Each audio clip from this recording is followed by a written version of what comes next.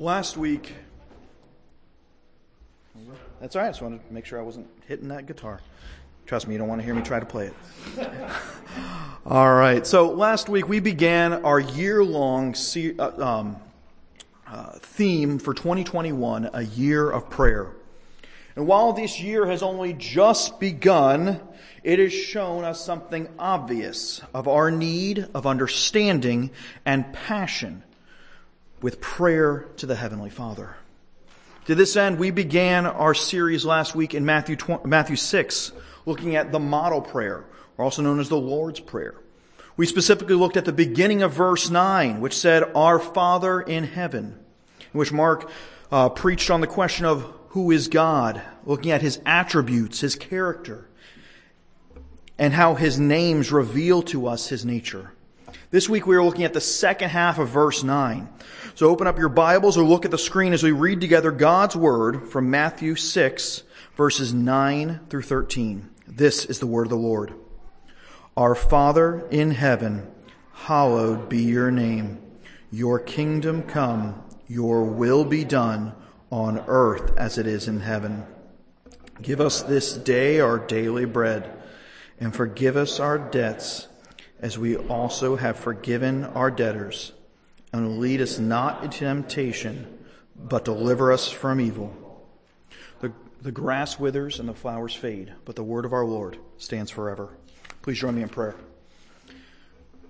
Heavenly Father, holy and almighty God, open our hearts today as we come before you, Father, that we may know you more, and that your truth may awaken in us a desire to follow after you with more fervor or for the very first time. Father, we ask this in the name of your Son, our Savior, Jesus. Amen. Now, I know it may have been a long time because of COVID, but I expect mostly everyone in this room or online has been to the movie theater sometime in their lifetime. Am I right? Yes. And as you go to the movie theater to see a film, before you actually get to see it, but after you've paid an arm and a leg for those movie tickets, and after you've gotten all your popcorn and your snacks, you get the privilege, which, usually seems like an eternity, of watching previews before the movie actually begins. Now, when I go to the movies, being distracted as I usually get, I usually forget what movie I'm even going to see at that point because of the length of these previews. But a few years ago, I was at a theater, and in the middle of seeing all of those previews, there was one that has caught my attention and remains in my mind to this day. Many of you may remember Marvel, with Disney, produced the first Ant-Man movie. And even if you don't remember it or have not even seen it, you can basically surmise the entire movie from the title.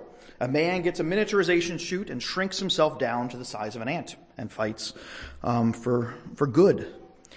Now, the introduction of this plot and of the movie itself wasn't really all that clever. No, the preview itself was what was most interesting because they showed it in miniature form. They showed it so small that if you were watching it on your television, it would have been about 1 inch by 2 to 3 inches. Almost like microscopic. There was no way for you to actually see the images, though you could hear everything that was going on. And the producers, they realized that if a person truly wanted to know more about the film by hearing it, they would investigate it. They would go online and they would find the trailer in its full magnified form, and that would make them want to go to see the film. And the studio was right. It was a really high-grossing film because they wanted to see it in its true magnified form.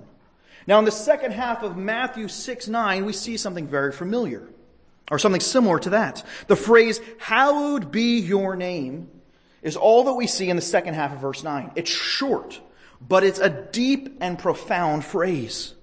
Now, that word hallowed, it's an older word which simply means holy or set apart. Yet this word hallowed, it is not a declarative word, but it's an action word. When we pray, "Hallowed be your name," we are not declaring that God's name is holy, which it is. Rather, we are praying that God's name be shown as holy. This phrase, it's a petition. Now, when we pray, hallowed be your name, when we see this petition, We may not know what that means, but you may have seen petitions all the time. You maybe even have signed one or two. For a petition reflects your desire to see something changed, some action to be accomplished so that things get better. Therefore, when we pray, hallowed be your name, we are asking God to make his name holy in us and to us. Now, God's name doesn't need to be made more holy, for he is the definition of holiness. As Hebrews 13:8 shows us, God does not change. God is the same yesterday, today, and forever. And this petition, it's not asking God to become more holy. Instead, we're asking God the Father to hallow his name, his holy name, in us, to magnify it in us, like the movie, so we may see a greater picture of who God is more clearly, so we may understand him, of who he is and what he has done, and live according to his word.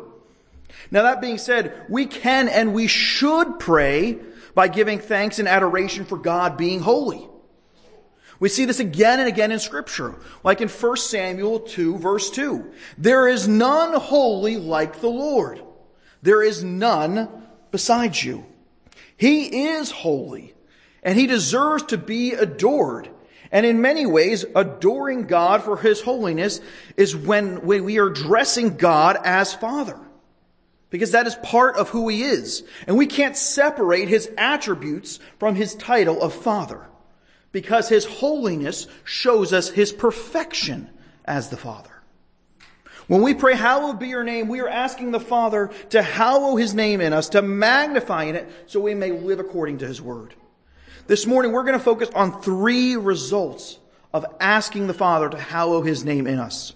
1, asking the Father to hallow his name in us so that it would drive us to live in a healthy fear of him. 2, asking the Father to hallow his name in us so that it drives us to hate our sin and to show us the need of his grace. And 3, asking the Father to hallow his name in us drives us to desire worship and to desire to adore him. Let's look at this first result of asking the Father to hallow his name in us. Either turn with me in your Bibles or look on the screen as we look at Psalm 99. Now, Psalm 99, it's a wonderful example of magnifying God's holiness. Psalm 99, 1 through 5, and then verse 9 says this: The Lord reigns, let the people tremble. He sits enthroned upon the cherubim, let the earth quake. The Lord is great in Zion, and he is exalted over all the peoples. Let them praise you, your great and awesome name. Holy is he. The King in his might loves justice. You have established equity, and you have executed justice, righteousness in Jacob. Exalt the Lord our God. Worship at his footstool. Holy is he. And then verse 9 repeats almost exactly verse 5, saying this: Exalt the Lord our God and worship at his holy mountain, for the Lord our God is holy. In these verses we see again and again, if there was any doubt, God is holy, meaning he is perfect and he is set apart from his creation. And this passage, it explores God's role as part of his perfection and his holiness, that he is God, the sovereign king over all of creation. Verse 1, it shows us that as king, as ruler over all, he actually reigns. God is not just some figurehead ruler. No, he actually reigns. He interacts and he rules over his creation. And he does so in perfection. Unlike any earthly ruler could ever possibly be, he is perfect. No ruler could even hold a candle to the perfect rule of God. And because of his perfection, because of his holiness, the people, they tremble before him. The second half of verse 1, it shows us why the people tremble in fear. It's because he is the King of kings. It says this: He sits enthroned upon the cherubim, let the earth quake. This is a long way of saying that God rules from His throne above in heaven. Back in the days of Moses, back in the days of Aaron and Joshua, and all these others, the people had the Ark of the Covenant, which had 2 cherubims on top of it. And between them is where the Spirit of God resided. This verse is saying the same God who did all of these acts in the days of Moses, Aaron, and Joshua, He is still reigning today. He made the earthquake. He split the Red Sea in 2. He brought the 10 plagues upon Egypt. He brought the Israelites through the desert with a pillar of fire and of cloud. And He provided them for 40 years in the desert with manna, quail, and water. And He is still ruler over His people, spiritual Israel, all who are followers of Jesus, whom He has adopted as His children. Yet God is not just ruler over Israel, He is ruler over all. Verse 2 also says that He is exalted over all the peoples, which means that He is ruler over every person, every tongue, tribe, and nation. But why should we obey this ruler? Because of who He is. Because He is holy. Even His name is holy. Now that's an important aspect of this phrase that we've been looking at. Hallowed be your name. So much so that we even have a whole commandment dedicated to how we are to use His name. The 3rd commandment says this: you shall not take the Lord your God, you should not take the name of the Lord your God in vain, for the Lord will not hold him guiltless who takes His name in vain. This is an important commandment, and one with a very explicit consequence. Since God's name is so important, it is holy, and we must treat it as such. Not in the way that many people in the New Testament, the Pharisees and the Sadducees did, or in a way that modern Judaism does now, which is not ever really using God's covenant name. They avoided it. Instead, we are commanded to keep it holy, to be set apart from ordinary use, by holding it in a high regard. A person's name, it's part of their reputation, or at least our understanding of who they are. When we hold God's name at such a high, regarded position when we're using it, we see the importance of God's holy name.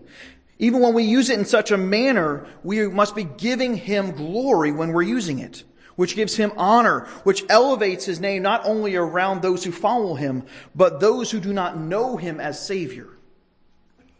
A name, it might strike fear in people. Now, I am not a New York Yankees fan, but I'm going to use an illustration about the Yankees. Back in the days of old, the New York Yankees were known as Murderers Row. Just hearing their names would strike fear in the minds of the opposing players.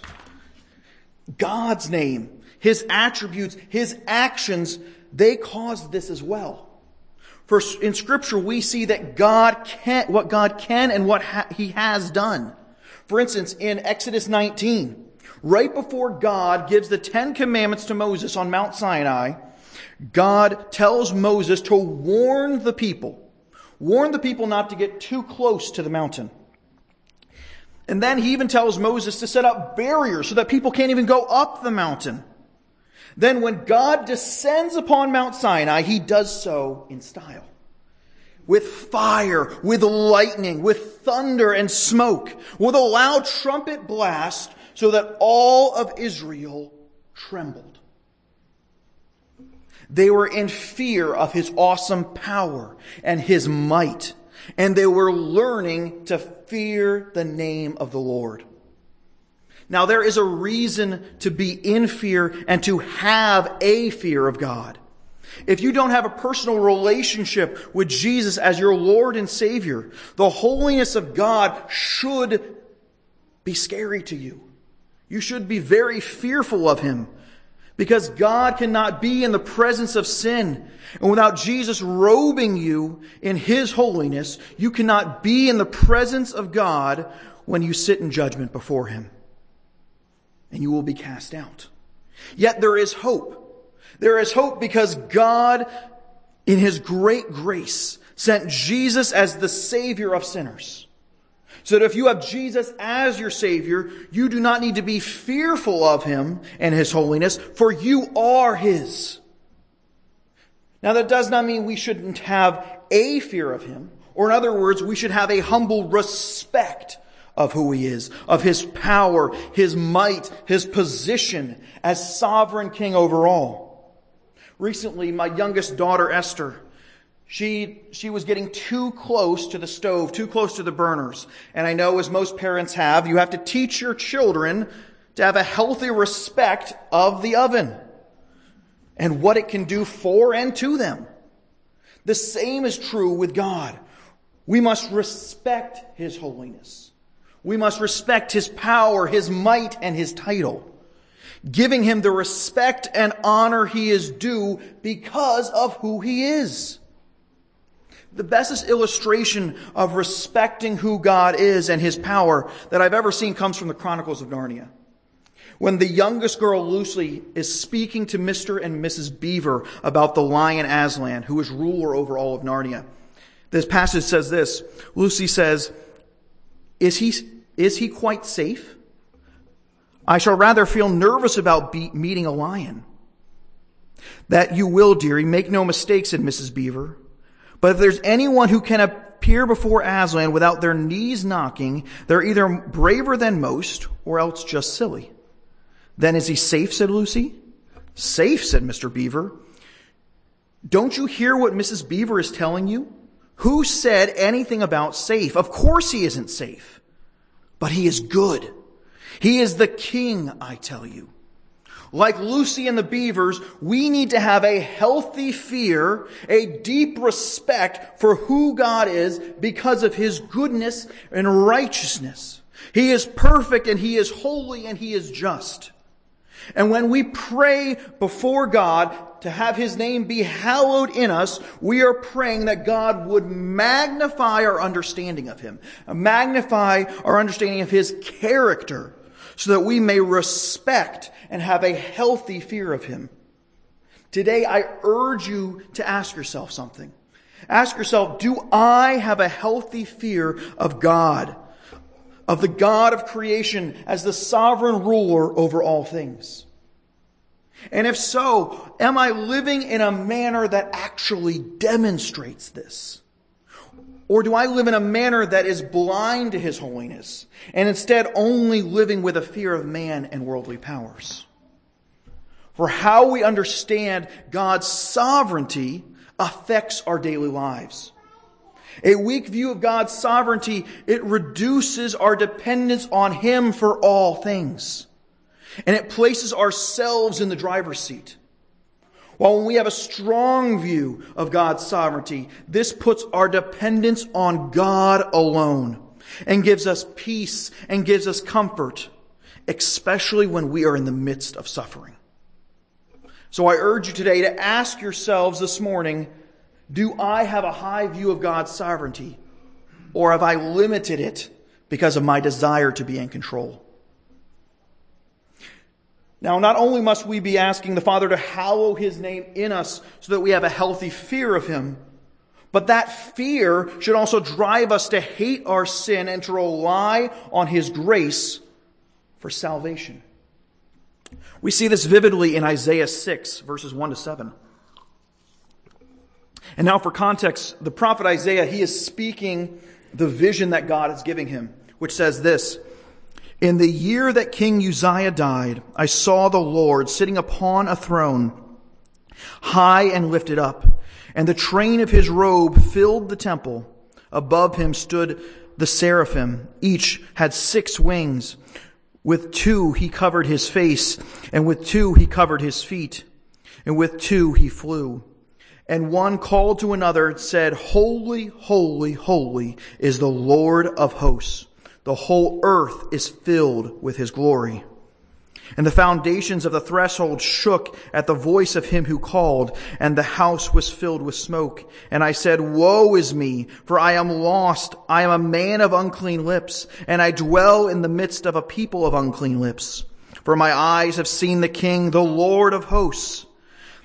Then one of the seraphim flew to me, having in his hand a burning coal, and that he had taken with tongs from the altar. And he touched my mouth and said, Behold, this has touched your lips. Your guilt is taken away and your sin atoned for. Now this passage, it may confuse us with all of that imagery.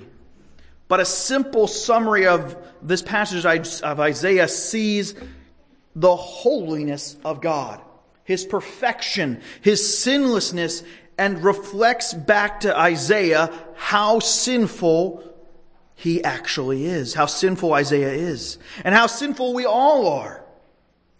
Isaiah, he sees his sin and he despises it. And he repents of his uncleanliness and desires to be holy. He desires to be pure. He desires to be clean. And we are all a people of unclean lips, as Matthew 12 says. And we are radically depraved, and we do not hallow His name at all times and in all places. We constantly fail.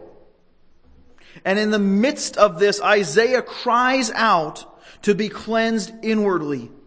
He cries out to have God create in him a new heart, like King David in Psalm 51. And then God's holiness, it manifests itself in God's grace. And He makes His people holy. By this, I mean God loves His creation so much that even though we are in sin, keeping us from the presence of God, He graciously forgives us. He graciously forgives our sin, as we see in Isaiah 6:7. And He sends the Savior to take the righteousness of God, illustrated by that coal, and places it so that we are covered by His righteousness, His holiness. Now, to take this out of the metaphorical context, we can see that God's grace is as plain as day right here. It's revealed to us progressively in Scripture as well. That when and while sin still reigns in our hearts, God sent Jesus, the Son, the second part of the Trinity, to earth to live a sinful life according to the law, and then to die as a sacrifice for sin, a perfect sacrifice, taking all of sin upon Himself and dying, taking the punishment that we deserve on the cross. And then He remained in the power of death for a time, but 3 days later, He burst forth from the grave, defeating death, and now sits at the right hand of the Father. And whoever believes in Him will be forgiven. Your sin is atoned for if you believe in Jesus as your Savior. And the cherry on top of all of this is that God then declares you holy, because His holiness is your holiness. It is one of the benefits of being a child of God. This is why if you are a follower of God and you are not in awe of Him and you do not hate your sin, then we must repent of it and live as God has declared us, holy. As 1 Peter 1:16 calls us, to be holy as I am holy, says the Lord. We are to live lives that demonstrate the holiness of His name. That means living lives that are set apart. Living lives that are for the purpose that He has given us. Because God has created us to live a certain way. The Westminster Shorter Catechism, question 1, it talks about our purpose. It says, what is man's chief end? Or in modern language, what is our purpose in life? And the answer is that our purpose in life is to glorify God and to enjoy Him forever. When we are living lives that are holy, that are set apart for God and His will, we are following our purpose. So ask yourself today, are you living in such a way that when people look at you, that they see the holiness of God manifested in His grace that is reflected back? Or just the sinfulness of man? When we go before God in prayer, we must be asking Him to help us live lives that hallow His name in every area of our lives. In work, in school, at home, in our relationships, our marriages, and our recreational activities. For if you are a follower of God, you must live as God has declared you to be, holy, set apart for Him and Him alone. Hallow His name in all the earth as He is hallowing His name in you. Praise be to God by worshiping Him and adoring Him. This brings us to our last point. When we pray, hallowed be your name, we are asking the Father to hallow His name in us so that we desire to worship and adore Him. We see this in Revelation 4 and 5. Revelation 4 verses 5 to 11 say this: From the throne came flashes of lightning, rumbles and peals of thunder. And before the throne were burning 7 torches of fire, which are the 7 spirits of God. And before the throne there was, as it were, a sea of glass like crystal. In the center around the throne were 4 living creatures, and they were covered with eyes in front and in back. The first living creature was like a lion. The second was like an ox. The third was like a man. The fourth was like a flying eagle. Each of the 4 living creatures had 6 wings and covered with eyes all around, even under its wings. Day and night they never stop saying, Holy, holy, holy is the Lord God Almighty, who was and is to come. Whenever the living creatures gave glory and honor and thanks to God who sits upon the throne, who lives forever and ever, the 24 elders fall down before Him who sits upon the throne and worship Him who lives forever and ever. They lay their crowns before and say, You are worthy, O Lord and God, to receive glory and honor and power, for you created all things, and by your will they were created and have their being. Now in that passage, again, we see a lot of imagery, and we're not having time to unpack it all, but giving a bird's eye view of what this vision we see from the Apostle John is looking at. He is seeing the throne of God, and all of the created beings are represented around and before the throne. The entire universe, it is pictured as having its center in the throne, with all angelic and human creatures subject to the one who sits upon it. God is sovereign over all eternity, and we see it here in this passage.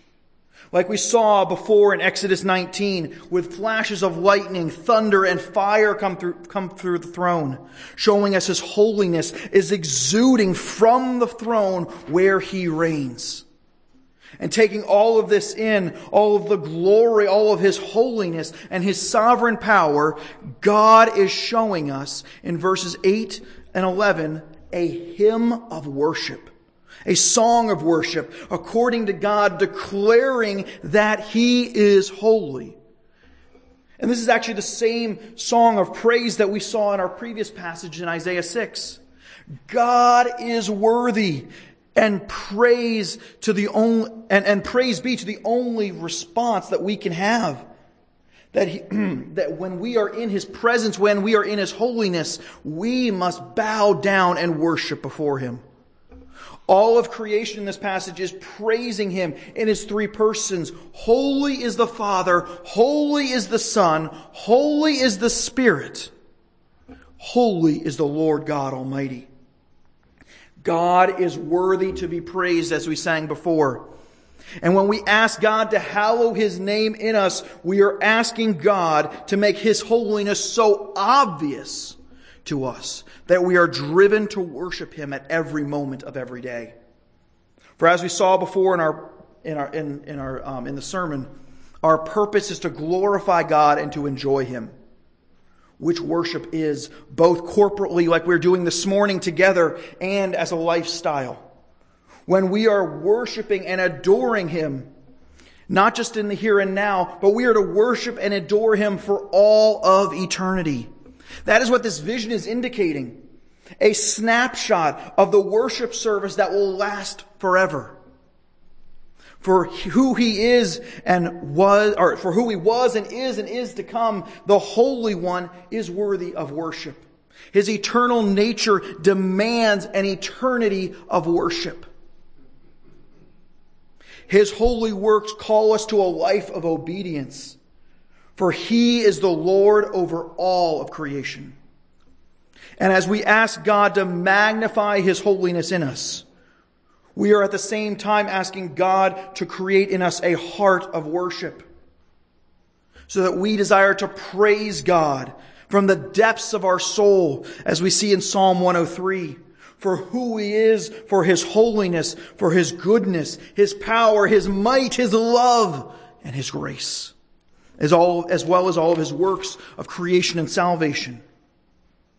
Not only do we see this in Revelation 4, but we also see this in Revelation 5, that God's holiness drives us to adore Him in this way. In verse 11 to 14 of Revelation 5, it says this: Then I looked and heard a voice of many angels, numbering thousands upon thousands, and 10,000 times 10,000.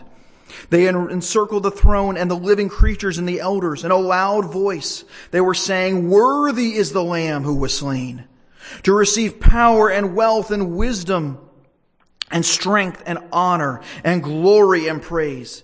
And then I heard every creature in heaven and on earth and under the earth and on the sea and all that is in them, saying, To Him who sits on the throne and to the Lamb be praise and honor and glory and power forever and ever.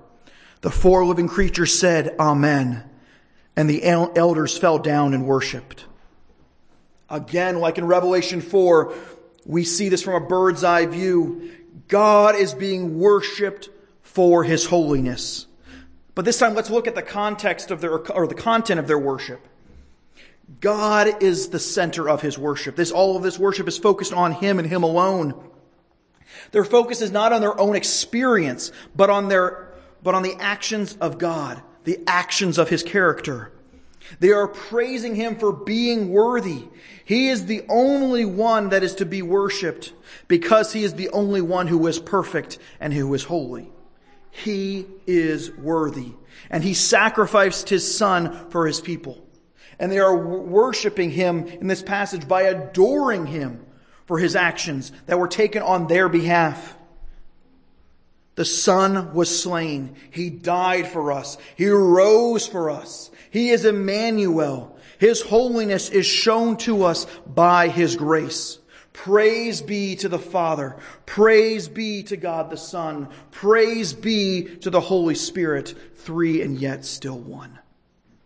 As we have seen this morning, when we pray the Lord's Prayer, praying to the Father who is in the throne upon heaven, let us ask God to hallow His name in us, so that we may fear Him, so that we may hate our sin and bask in His grace, while worshiping and adoring Him for all of eternity. Our Father who is in heaven, hallowed be your name. Please join me in prayer. Heavenly Father, holy and almighty God, please magnify in our hearts your holiness to us. Help us to know you. Help us to live for you. Create in us a deep desire to worship you, to adore you, to revere you, and to be in awe of you. I pray this in Jesus' name. Amen. Now, as we close this morning, we're going to sing a song. We're going to sing a song, Holy, Holy, Holy. For this is who God is. He is the Lord God Almighty, the one who is and is to come. And just like the song in the throne room in Revelation and Isaiah, these words should echo in our minds daily as we seek to worship Him, as we seek to adore God, out of our reverence for Him, out of our thankfulness for His grace that He has given to us. As a way to meditate on this, we're going to be singing that song, Holy, Holy, Holy. And I want us to look at this first verse. It says, Holy, holy, holy, Lord God Almighty, early in the morning our song shall rise to Thee. Holy, holy, holy, merciful and mighty, God in three persons, blessed Trinity. Our holy God is merciful, and He is mighty. May we sing His mercies every morning, every afternoon, and every evening, and each and every day for eternity. as He hallows His name in us, so that we may glorify Him with our words, our actions, and our thoughts. Let us stand and sing, Holy, Holy, Holy.